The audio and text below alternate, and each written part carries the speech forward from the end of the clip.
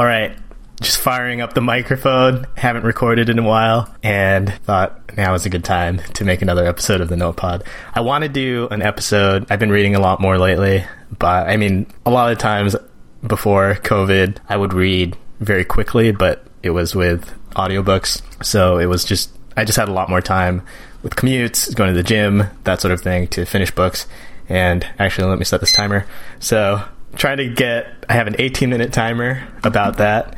So, and I did an outline before this. The idea here is that I'm going to try to do episodes within 25 minutes, just the Pomodoro technique. That kind of period, I think, is a good one to aim for. It's a nice contained thing. And I'll just do, say, like a minute of an update. And I'm rambling already, so it's the first minute will just be rambling. But yeah, so I've been reading more, going through this set of physical books that I have. Once in a while, I'll buy physical books and then not read them. And I buy just tons of books on Kindle and Audible. And the reason I buy so many on Kindle is there's a lot of deals oftentimes. So the books are like $2 or $3. And I'll just like buy those and then not read those as well. But past few weeks have been spending time in Central Park, various parks, and just setting aside an hour to read.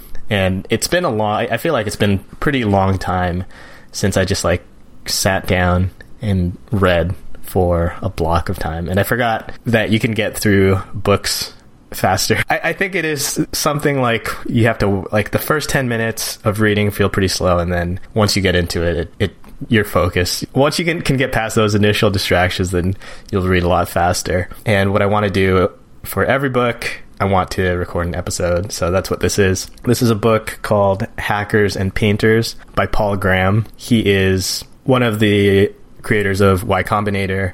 Y Combinator funds early stage startups. I always forget I should have grabbed it on Wikipedia, but yeah, he's very well known in like the startup world, and his essays are very influential and have been through the years. And he's kind of seen everything from like 90s. He had a success during like the .com era, sold a company, I think ViaWeb, he sold that to Yahoo, and then that became Yahoo Shopping. And this book is a collection of his essays, and all of these I think are available like online, and go check those out. So the one essay that I think is probably his most popular is Do Things That Don't Scale. This is just about when you're starting a company, starting a startup, whatever it is. And this is just like a popular phrase now too, of doing things that are hard at first. Like I guess I can't like think of an example right off the top of my head, but it is that thing of, let's say like early on, doing like custom recommendations for something. You could try to like write some algorithm or something like that. But doing things that don't scale. Oh, I know an example. This was from some podcast I listened to. It was with one of the Instagram founders.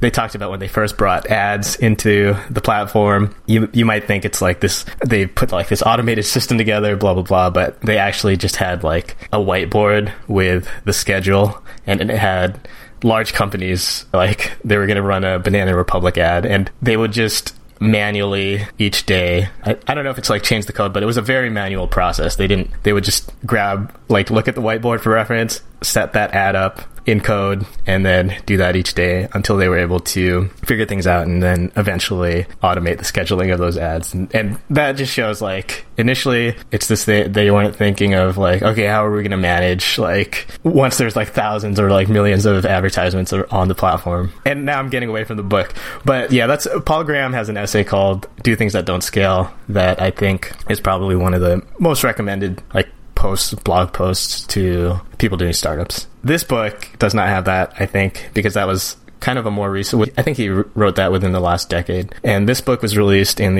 I think like 2001 or like early 2000s. And it's interesting because it doesn't mention mobile phones at all, that sort of thing. And I guess the best thing for me to do is probably just like read a quote that I collected some quotes. I'll read them and then share some thoughts on them. So this first one, he says, hackers, likewise, can learn to program by looking at good programs, not just at what they do, but at the source code. One of the less publicized benefits of the open source movement is that it has made it easier to learn to program. That's the end of the quote. The great thing here is just I guess like this podcast is, I'm continuing to figure out like what it's going to be about. It's a very long process. I know it's been like a few years, but maybe the theme is creativity. So a common thing in creativity, like any book on creativity or learning to draw, learning to write, learning these different things, is that the initial steps, some people think it's cheating or something to like try to copy. There's definitely like plagiarism. This is not to say like plagiarism is not a real thing, but there's a few different like ways to look at this, or like a few different people who are often referenced. So Austin Kleon has a book called Steal Like an Artist. That's one that's pretty commonly referenced. And then also like advertisement copy, like copywriters from advertising. It seems like there's like a long tradition of learning that by hand copy, like pen and paper, copying old legendary sales letters. And then this helps you understand and like do a closer reading of why these advertisements worked really well. And then similarly, I often think of this exhibition at the Met. I think it was 2 years ago, 3 years ago, maybe, with Delacroix. I said that name. I'm not really like super familiar with artists, but it was this drawing exhibition. He seemed pretty good, and he's at the Met, so I'm guessing he's like a pretty well-known artist. And there was this plate, you know, like the description of what I'm looking at, and it had an explanation of the process, I think, that he used to learn, or that he would use to teach others how to do art. And it was 3 steps. So the first one is just trace over whatever it is that whatever style you're trying to learn to make. Step 2 is to freehand draw it with the actual thing in front of you, like whatever you traced, now try to freehand draw it. And then once you're comfortable with that, then number 3 is to try to draw it from memory. And it's in that process that you just learn things, pay closer attention to how something is made. And that's one thing. And then I guess there's the other aspect of the copying thing. So a general rule, I guess, is like, or I've heard this phrase of, if you copy from one person, it's plagiarism, but if you copy from a lot of people, then that's your own style. And of course, that's like a little too simplistic, but it is this idea that if you pull different elements from different things that you enjoy, that you admire and want to be more like, and then work aspects of those things into your work over the years, they become like a part of your work. And then the complete mix of that is your own style. And yeah, I definitely like that idea. But yeah, back to this quote about like hackers can learn to program by looking at good programs and their source code. That is like a great thing about programming, is that there's just this culture of sharing code. And certainly there's like the opposite of like, there's proprietary things that are super valuable that they need to protect completely for the business. But there's so many examples of source code, and you can see exactly how something works. And that's not like quite available in different disciplines. More so now, though, it is something that, as far as like the learning to draw, the tracing sort of thing, a couple of YouTube videos I've made or I think just like one of them, it's just me drawing Carnage, and it's completely like me just following a video of Jim Lee streaming himself drawing Carnage. I think I did one with Omega Red as well. And it's pretty cool, like the end result. Like, I definitely would if I had tried to do this on my own, then this would take forever, like years probably, like for sure years. I would never like arrive at what I was able to draw, like following along. But it also wasn't really tracing. So kind of, and I don't know that if I had traced it either, that I would have got the same result, because he's streaming his process to get there. I was able to see him switch between pens, switch between like, and just show like, oh, he uses like, he'll do a technique where he holds like 3, I think like ballpoint pens together, and then we'll draw that to do a certain effect, or draw with like these 3 pens in his knuckles. It actually like kind of like, you know, when you're a kid and you're trying to pretend you're Wolverine, and then just sort of like do that. And it was cool to see that. And then you could see like, this is how the drawing evolves, and you see it go from like a sketch, and then to get the shapes out, and then ink, and then anyway, it's cool that kind of it is kind of like seeing the source code of this finished like ink piece that Jim Lee did, that you can see the process there. And so much of this is just available online now, and it's amazing. So yeah, and that kind of culture has been in programming for years and years. So I should probably like go to the next quote And I'm always fascinated by like looking at different people's processes. And this is why I'm always interested in hearing about how other podcasters put their podcasts together, so that someday I can make one that's more entertaining. Here's another quote. This is different. So this is from his essay. This one's online. It's called How You Know. This is not from the book, but I thought this is one of my favorite ideas from Paul Graham. He says, for example, reading and experience are usually compiled at the time they happen, using the state of your brain at that time. The same book would get compiled differently at different points in your life. What that means which means it is very much worth reading important books multiple times. I always used to feel some misgivings about rereading books. I unconsciously lumped reading together with work like carpentry, where having to do something again is a sign you did it wrong the first time. That's the end of the quote. This idea has kind of stuck with me too, of just the importance of rereading books, and then also listening. Like, I try to keep this in mind when other people recommend books or say that like some book didn't resonate with them. This, I think it's an interview with Tim Ferriss and Derek Sivers, I think, but they are or maybe Seth Godin, but they're talking about books they enjoyed and then what resonated, what didn't. And a book that Tim Ferriss recommends is The Magic of Thinking Big. I think he says like he'll usually have it on his bookshelf, cover out, so that he can keep like those concepts in mind. And they just discuss this idea of, similar to like what Paul Graham says, of reading and experience are compiled at the time they happen. So it's important to consider the context of someone's life when they're reading a book. Like when you read a book, that, taking an extreme example, is like your favorite book from elementary school probably would not be your favorite book now, but whatever lesson it taught you back then it's probably like the first time you came across some basic thing, like be nice to other people, something like that. But yeah, and I try to keep that in mind because, and I liked that conversation from, I'm pretty sure it was like Tim Ferriss. Someone told him like, oh, I did read The Magic of Thinking Big, and it just didn't, like, I can't believe you recommend that. And then Tim Ferriss was like, oh yeah, like, I don't even know if I would, if it was my first time reading it now. And you'll see this, I think, with different self-development books. I think my hunch is there's a few like main topics that are covered, and then if you read a book that's like extremely similar to like another book that covers exactly the same topic, then you're not going to like the book. So if it's something like How to Win Friends and Influence People, that's kind of like the original self-help, self-development book.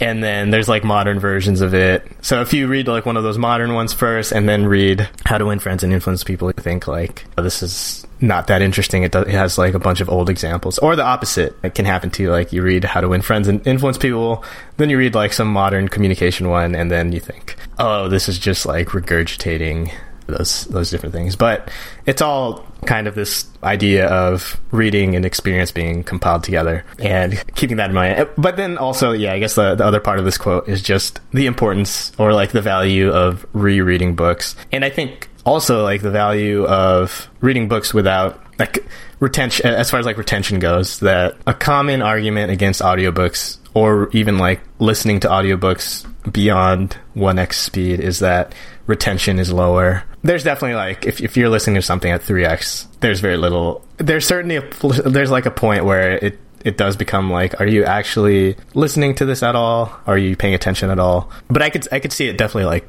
working if you get used to that speed. But I just think that it is still useful to listen to something, read something, even if retention's not that high. Some of the concepts will be compiled with your experiences, and you may be able to like apply those concepts in the future. And this is definitely different than, it's this idea of what do you want out of what you're reading. There's this phrase called jobs to be done. This is more about, it's like a business framework, a product framework of, the canonical story is that there was, I'll butcher this, researchers watched people buying milkshakes at McDonald's, and then eventually they realized the milkshake's job is no longer, people aren't hiring the milkshake as a dessert, they're hiring it as a full meal, and it also helps to distract them while they're driving. That, yeah, it's not just this dessert anymore. And as a result of that, they made it thicker so that it would last longer. And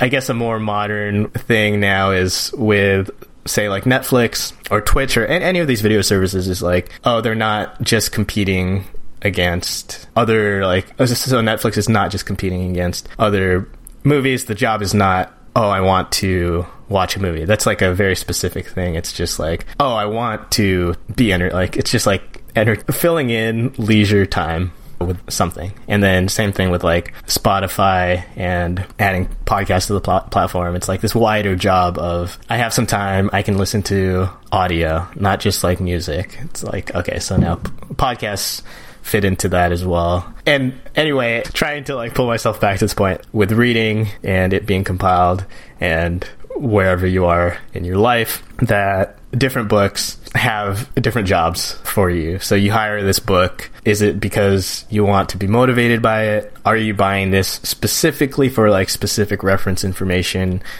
There used to be probably when you're learning, actually, this does relate to this book, Hackers and Painters.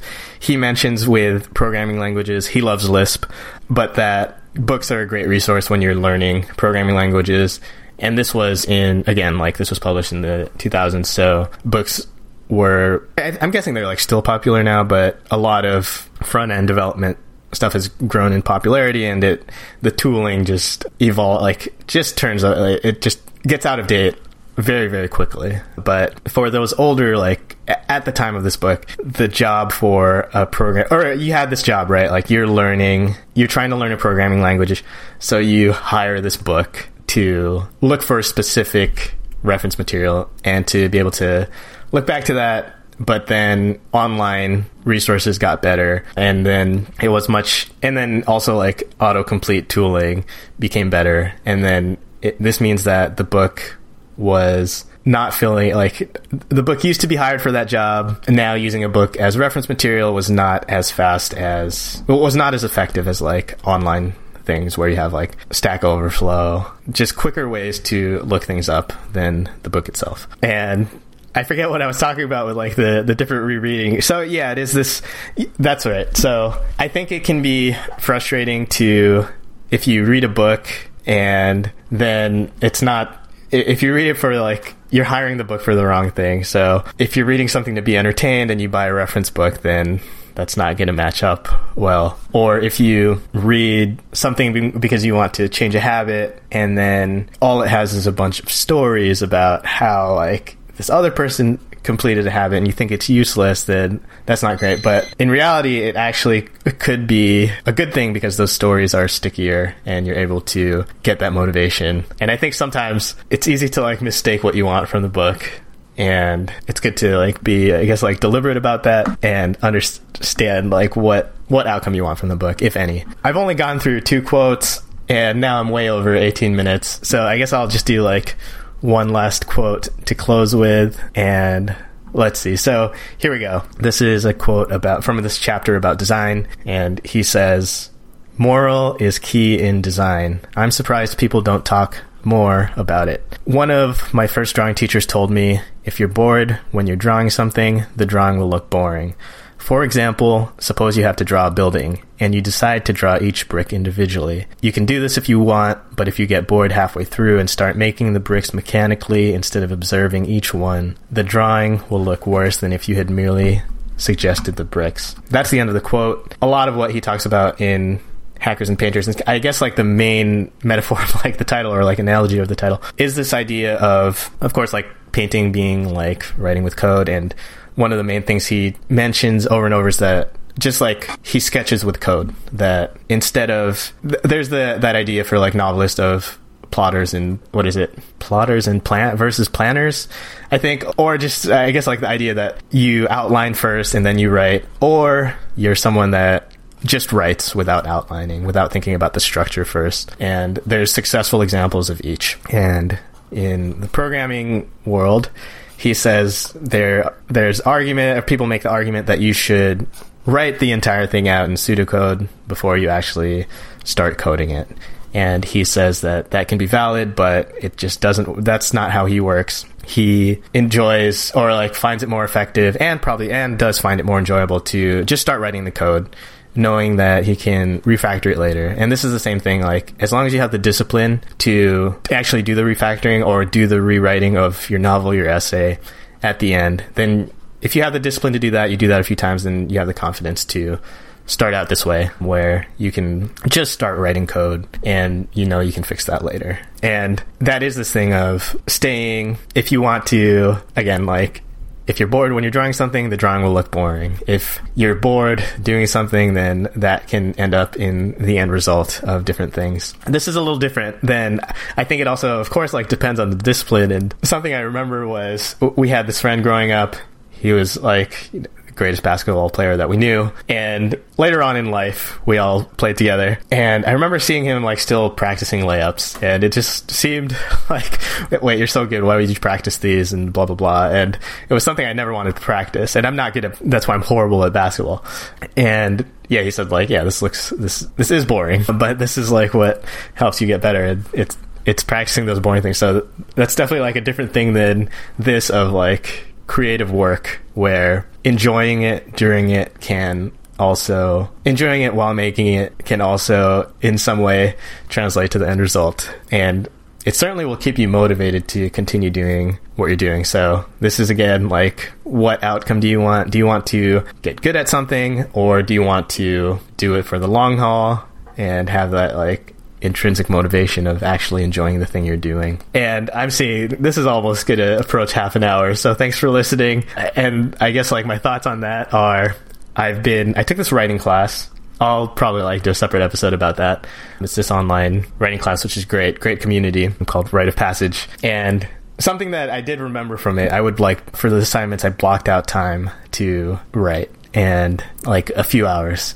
And I just remembered, it just reminded me that when I try to write something long and it involves all these stages of outlining and writing and editing, and that I don't know how much I enjoy that whole process. There's probably like value, there's definitely value in doing it and seeking feedback and that kind of thing. But I became, I think, like very aware, like, this is not as fun as turning the microphone on and just talking.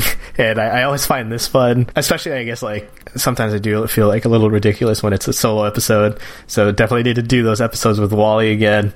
And I guess maybe I could see it that like struggling and like working hard on the writing is not as enjoyable. And that might have come out like in the end result, that like, is this fun to read? Then I guess a counterpoint to that with writing is that something that's always, I've read a lot of interviews of like stand-up or of just like comedians.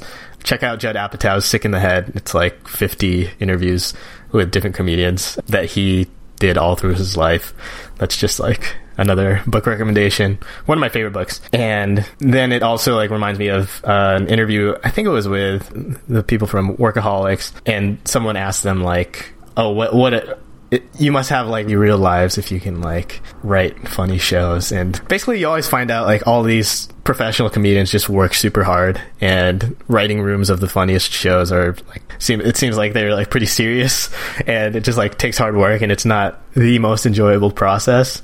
So yeah, just to say, like, it's not only enjoyment that makes for an entertaining thing on the other side, and that, but I would say that they certainly aren't bored during the process, is what it seems like. So they're probably like engaged during that process. So if it might be hard, but if it's engaging, then that will help keep it from being boring. So there's that aspect of it. And I've just gone over 30 minutes. I'm going to just end this for right now. Check out Hackers and Painters by Paul Graham. Great book of essays. Actually, check out his online essays. And if you like those, then you'll also like this book. Or you can like just read all the essays online. Anyway, thanks a lot. This is the Notepod. This is number 6. Still gonna schedule some time with Wally. Bring Active Recall back better than ever. Thank you.